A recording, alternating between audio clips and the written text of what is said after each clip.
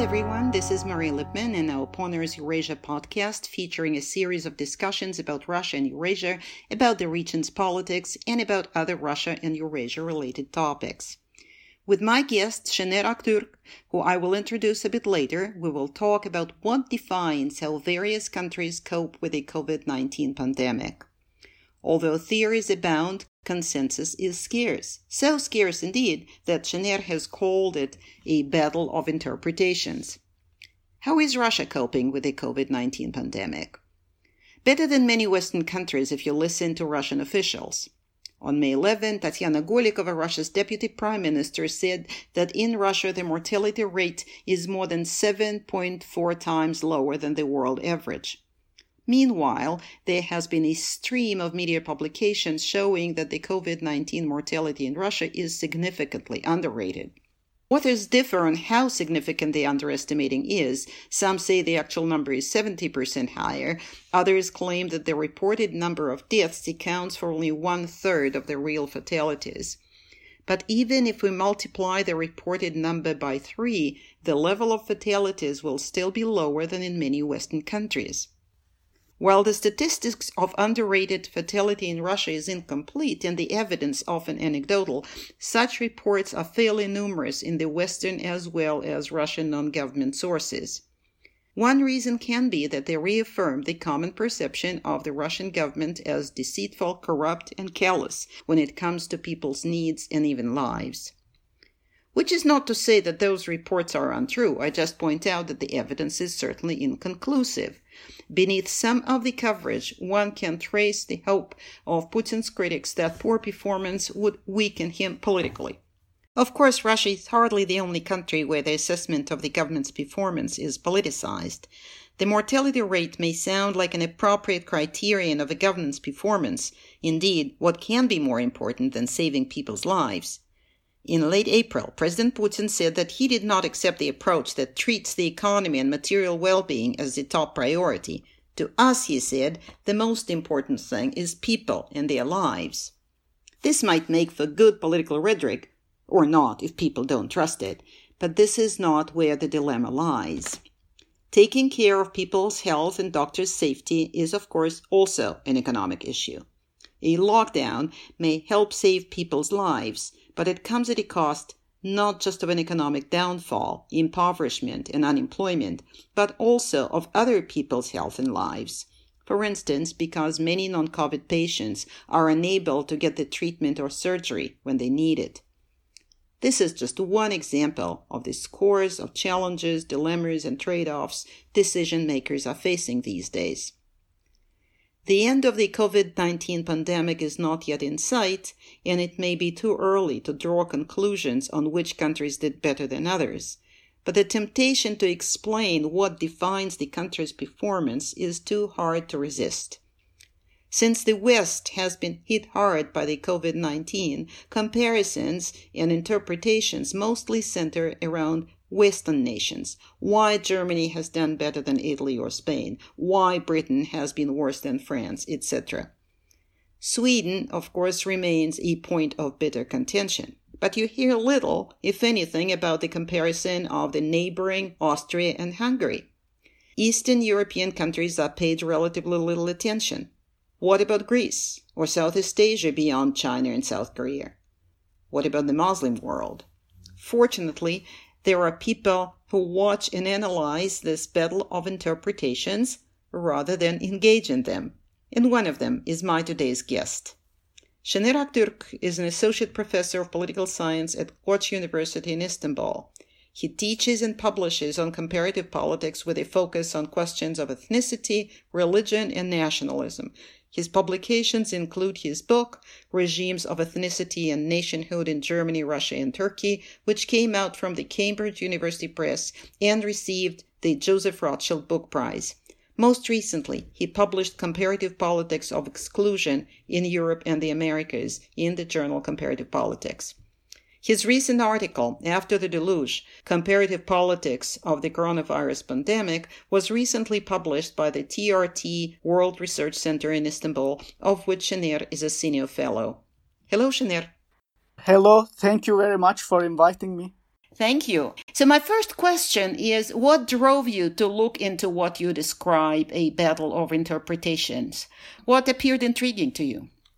Any global exogenous shock provides an opportunity for political scientists to test our hypotheses, assumptions about state capacity, societies, preparedness in the face of these kinds of crises. But more importantly, I think it's the pattern that emerged quite soon after we started observing the pandemic that defies any easy categorization, and which is a reversal of many other patterns that we have seen in the past when it comes to assessments of relative successes and failures.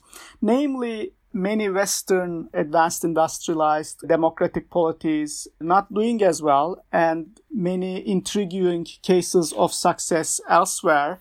I mean, success, of course, in a relative sense, in limiting the harmful effects of the pandemic elsewhere in Eastern Europe, in East Asia in particular, and elsewhere. That was very intriguing, of course, and motivated me to write about this.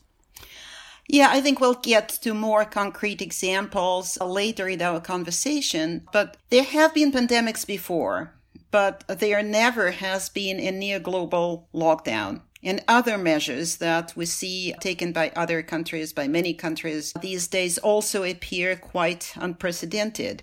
I've just read a new book about the Paris Conference, where leaders discussed the post-war arrangement of Europe after World War I. And I was struck by not a single mention of the Spanish flu that was raging in the world, with millions dying. And meanwhile, Western leaders spend weeks and months in negotiations, travel back and forth, meet face to face with all kinds of people, and of course, all that with no masks or gloves. What makes this pandemic so special?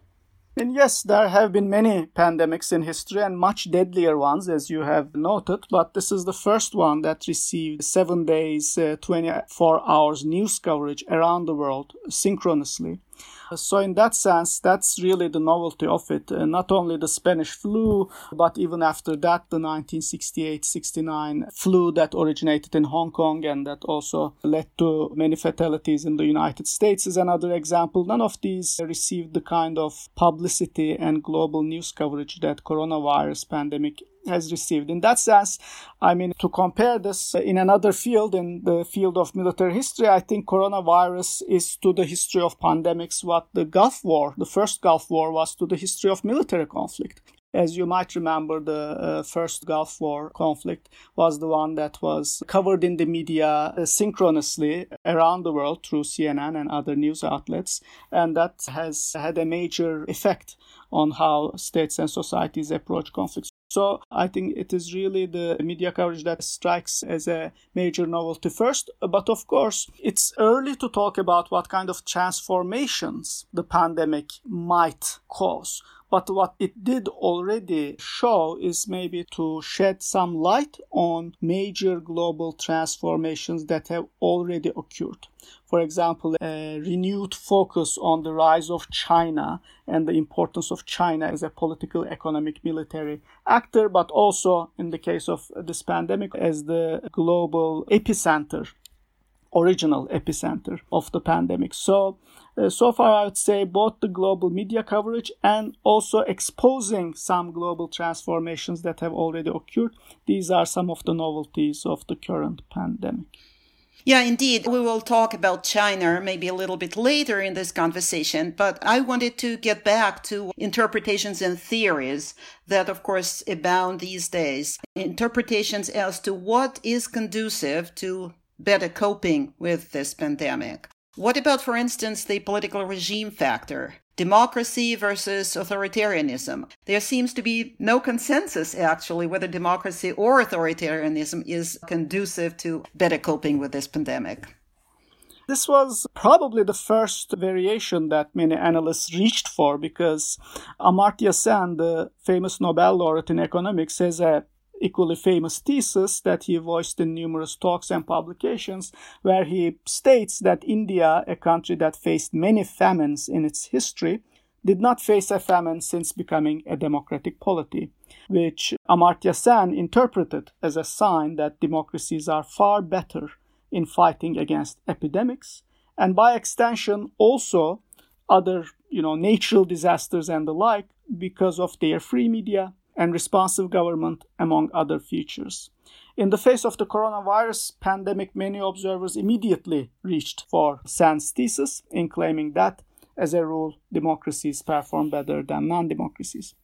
But the patterns so far do not confirm this claim.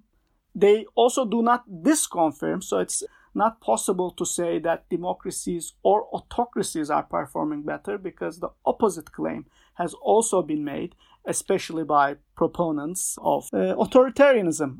Basically, that the Chinese model or this authoritarian model is better in fighting the pandemic. That's also, I don't think, the authoritarianism thesis is also not confirmed by the current patterns of the pandemic. But the more popular democratic advantage thesis certainly is not confirmed, because when we think of democracy, we think of the oldest and the most consolidated democracies. The first that comes to mind is United Kingdom, followed by the United States, two of the oldest modern democracies, and then perhaps France and a few others. And these three have been very hard hit by the pandemic, and they do not appear as cases of success. If anything, the opposite.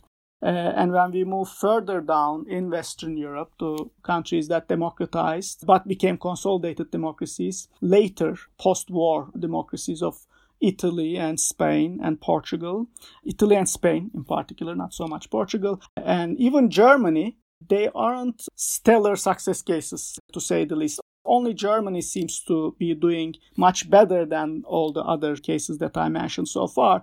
But even Germany wouldn't be a global outlier in terms of its success, I think, because we have quite a few countries that have done much better than Germany in terms of per population fatalities and also infection rates, and also per infection and per population. Right. Indeed. Very, very intriguing.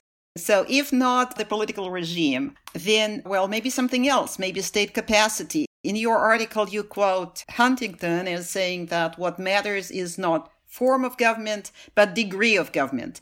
Can you please elaborate on that? Yes, I mean, we need to look at state capacity, which is what Huntington meant in his famous book, where I took this quote. But even when we turn to state capacity, there are different ways in which state capacity can be measured.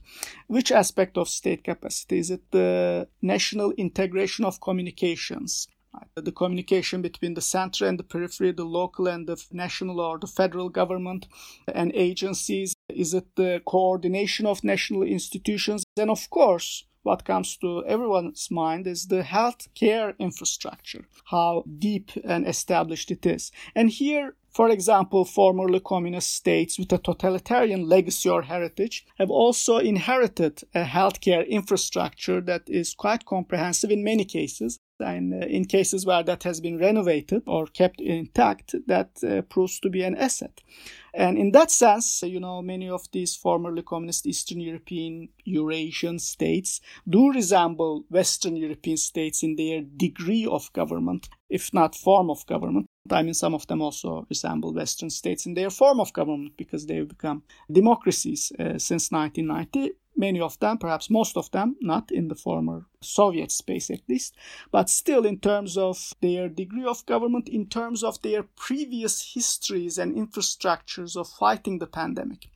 Battles against previous pandemics under communism. These are assets. Another one, of course, war metaphor is used a lot. It has been used throughout modern history in battling the pandemics. It's a war against, war against the Spanish flu, war against malaria, war against, you name whichever pandemic we are talking about in a particular historical juncture. But this war metaphor also brings to mind the mobilizational capacity of society, independent of state action. And I think that's something else. And we'll probably talk about the state policies later on during this conversation, but societal mobilizational capacity and preparedness, I think, needs to be treated as a separate category, related to, but ultimately independent from what state does. Indeed, I think Eastern European countries have been paid very little attention during this pandemic, understandably so, because the focus has been so strong on Western nations. However, if we bring them into the picture, and maybe also other parts of the world, how would interpretations change, do you think? You mentioned in your article culturalist explanation, and you also mentioned Vietnam. I think very little is written about Vietnam these days. So what about this culturalist explanation and especially the example of Vietnam? Vietnam is a particularly intriguing case, the true outlier in this pandemic, because for a country of its size, 95 million people, it has only had several hundred infections and, more importantly, no fatalities. It implemented drastic lockdown measures as soon as the first couple of infections were diagnosed. It limited the total number of cases to a couple hundred, as I've said, in a nation of 95 million people, and most impressively completed this ordeal with no fatalities. To my knowledge, it is the only country of this scale, this demographic scale, with a population in excess of 50, 60, 70 million, with no fatalities. Now, is it East Asian values or is it state capacity? Is it Vietnamese Communist Party's deep mistrust of the Chinese Communist Party, as it has been suggested in one of the commentaries in the media? Or is it some kind of social mobilizational capacity, which may or may not be interpreted as a culturalist explanation, in the sense that what I mean by social mobilizational capacity is the disaster preparedness of society, a society that has suffered previous pandemics, a society that has suffered major instances of total war, a society that understands, perceives the threat that emanates from a pandemic and acts accordingly. I mean, here I would refer to the works in the Weberian tradition about disciplinary power in society. You know, what, for example, comes to my mind, Philip Gorski, his disciplinary revolution following the Protestant Reformation in the Netherlands. Communities watching out, self-monitoring, taking care of each other, this kind of public-mindedness, collective, not necessarily collectivist, but at least a collective spirit and responsibility and discipline. I think this is also a likely, or at least potentially plausible explanation for the Vietnamese success. But so is South Korea. I mean, South Korea, also a country of 50 plus million people. Both countries, both Vietnam and South Korea, in the close proximity of China. Vietnam directly bordering China, South Korea in close proximity, not directly bordering. So they are very near the global epicenter of the pandemic, and yet also in South Korea, the fatalities have been in the low hundreds, and when you look at the population size, it's less than 1 in 100,000, which by comparison is 10 times more successful than Germany, which is hailed as a Western Central European case of success, but South Korea is at least 10 times more successful. Actually, it's even more than 10 times based on different metrics. And Vietnam, as I've said, with a 0 case of fatality, likewise. But when we turn to Europe too, we have cases that are very difficult to explain. Greece or Czechia, I mean, both countries, major destinations of tourism, and internationalization, international flows of people was a major mechanism through which the virus spread. Prague is one of the most visited cities in the world, and also obviously in Europe. Greece suffered a major economic crisis, meltdown. It has a relatively old population, a high rate of smoking, a Mediterranean culture where the elderly and the young may also, in many cases, cohabit the same spaces. All of these factors should have made this society also particularly vulnerable. But when we look at the rate of both infections and fatalities, it's much, much lower than, again, let's say, Germany. So Greece, Czechia, South Korea, Vietnam all stood out as outliers in a positive way. I mean, maybe, again, in the case of Greece too, perhaps it's disaster preparedness. We know that in its recent history, apart from economic crisis and other crises related to the economic downturn, it has suffered earthquakes and similar disasters. Maybe it's this societal awareness of what a disaster is and being prepared for it that provided an opportunity to respond more effectively in these cases. All of these are hypotheses, of course, because we are far from having conclusive data as the pandemic still unfolds. Of course, yeah, or of course we should always bear this in mind. But once you've turned to those various parts of the world, maybe you'd kindly say a few words about your own country, Turkey. How does Turkey fare? Turkey also not as good as, let's say, South Korea or Greece, but in terms of its averages, it has fared better than all the major comparable European countries with 50 plus million populations. As of yesterday, there were 1.6 million tests. That's 2% of the population, and a total of 4,000 fatalities, which is about 2.8% of all the cases of infection and about 5 out of 100,000 population-wise. So that's puts Turkey a bit ahead of Germany and behind, Greece and South Korea and Czechia in this global spectrum. So it's relatively less harmed.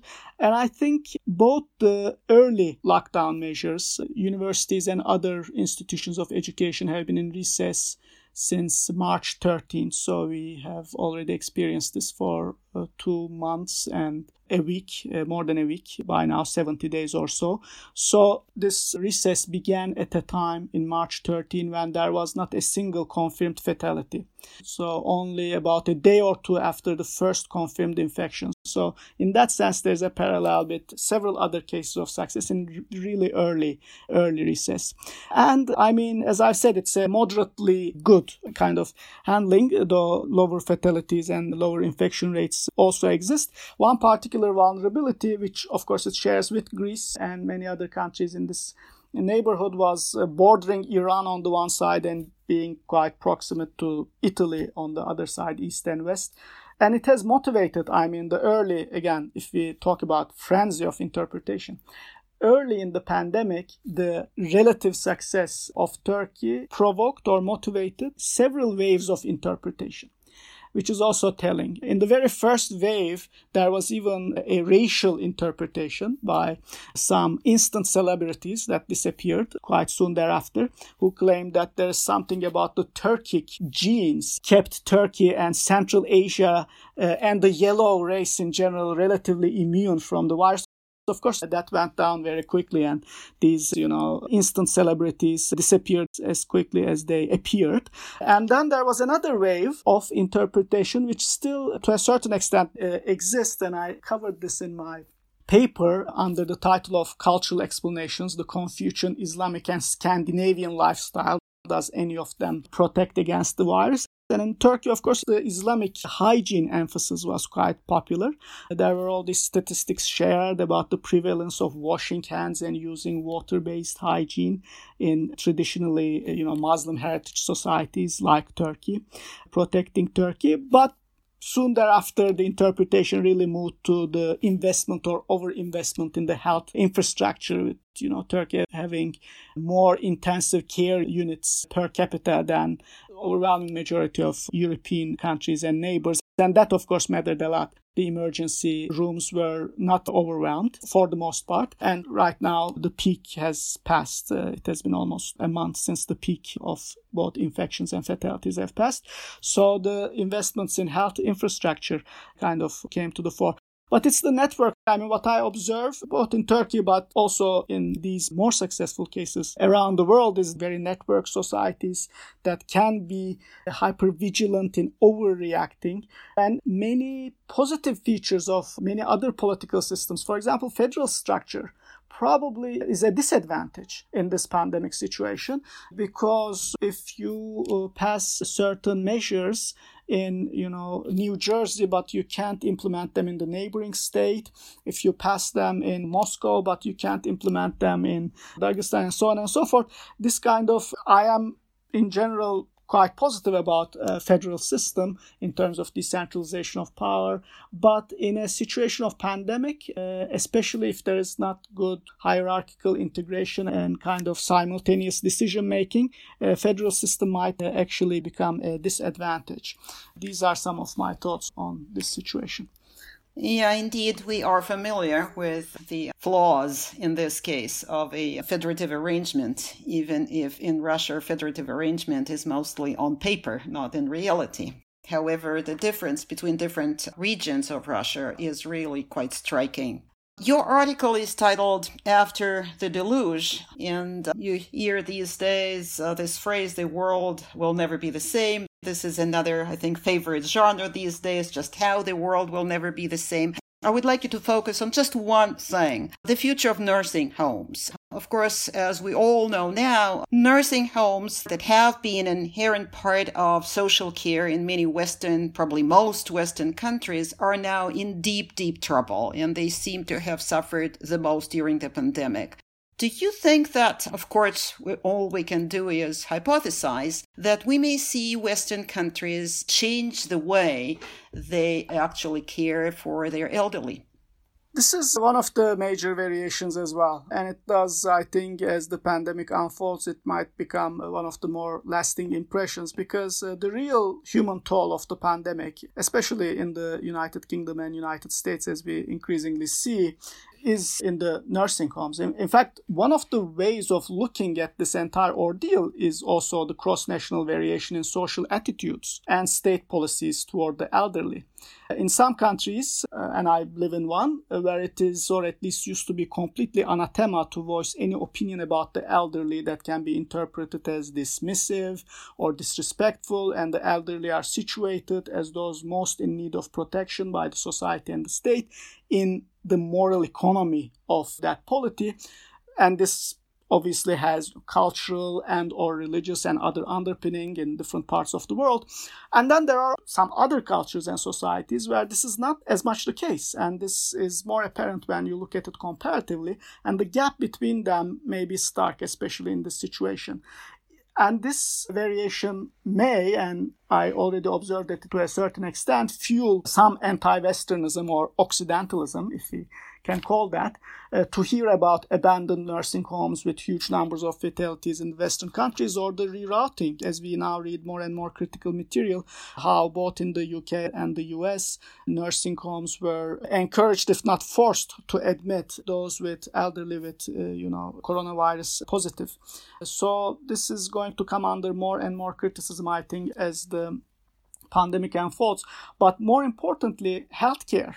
I mean, here we still do have variation around the world, and it brings to my mind Michael Walzer's, one of his claims in Spheres of Justice, that now in a modern secular society, longevity is the most important good, so sooner or later, healthcare should be considered the equivalent of what, religious services and parish care was in medieval Europe, so it must be universal and accessible and locally available for every citizen, human being. I think a pandemic like this is an exogenous shock that should, under normal circumstances, motivate a more kind of sustained demand for a universal, free healthcare around the world. But we'll see whether that happens. There are also other transformations that we might expect, like presidential dispersion. I mean, this is one of the cases where clearly countries that have dispersed settlement, like Sweden, to a certain extent, Russia, Iceland, and so on and so forth, they have an advantage. And this shows in the statistics. Belgium is perhaps the hardest hit country in Western Europe in terms of per population fatalities. And it's not a coincidence that Belgium is one of the most densely populated countries in all of Europe. New York City, Moscow, and Istanbul versus the rest of the country. I mean, Istanbul alone, according to some reports, accounts for 60% of all infections in the country. And I have heard not as dramatic, but similarly asymmetric kind of percentages for Moscow and New York City versus the rest of United States and the Russian Federation. So residential patterns will be impacted probably in future urban planning and so on and so forth. Yes, indeed. Yeah, and what you mentioned last, indeed, the number of infections in Moscow is about 50% of those nationally, and the number of deaths in Moscow is even higher than that. Well, of course, there are tons of different aspects we may talk about. Apparently, you plan to continue your research, and your recent article, After the Deluge, is just the first step. Yes, I do plan to expand it to a comparative study of primarily post-communist Eastern European and Eurasian states.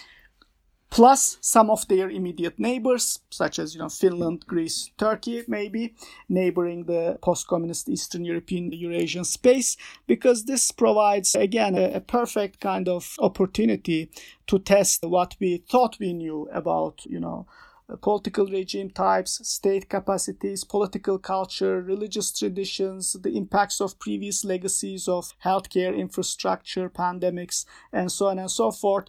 Also, geographically, countries that are immediate neighbors of China or Iran versus post-communist countries that are truly removed from any major center of the pandemic, such as Belarus or Lithuania, that do not immediately neighbor any of these. So there are many kind of pairs of countries that one can look at to see what worked and what did not work several months down the line, because that's also important to emphasize, both in the case of, Russia as the biggest post-communist country in this group, but also many other countries that came late into this pandemic cycle, and we may not have seen the peak in many of them.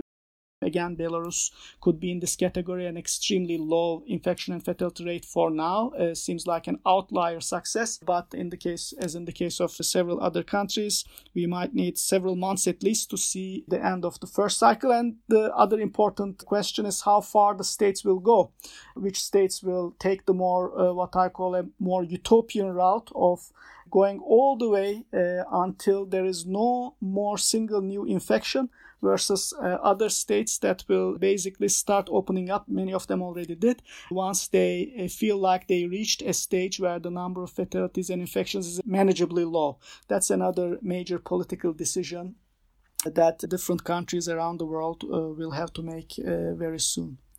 Yes, and I wish we would talk again when you've learned more about these varieties of resilience in the post-communist world and beyond. But unfortunately, now we have to wrap up. And thank you very much for this conversation, Şener. Thank you very much, Masha, for inviting me.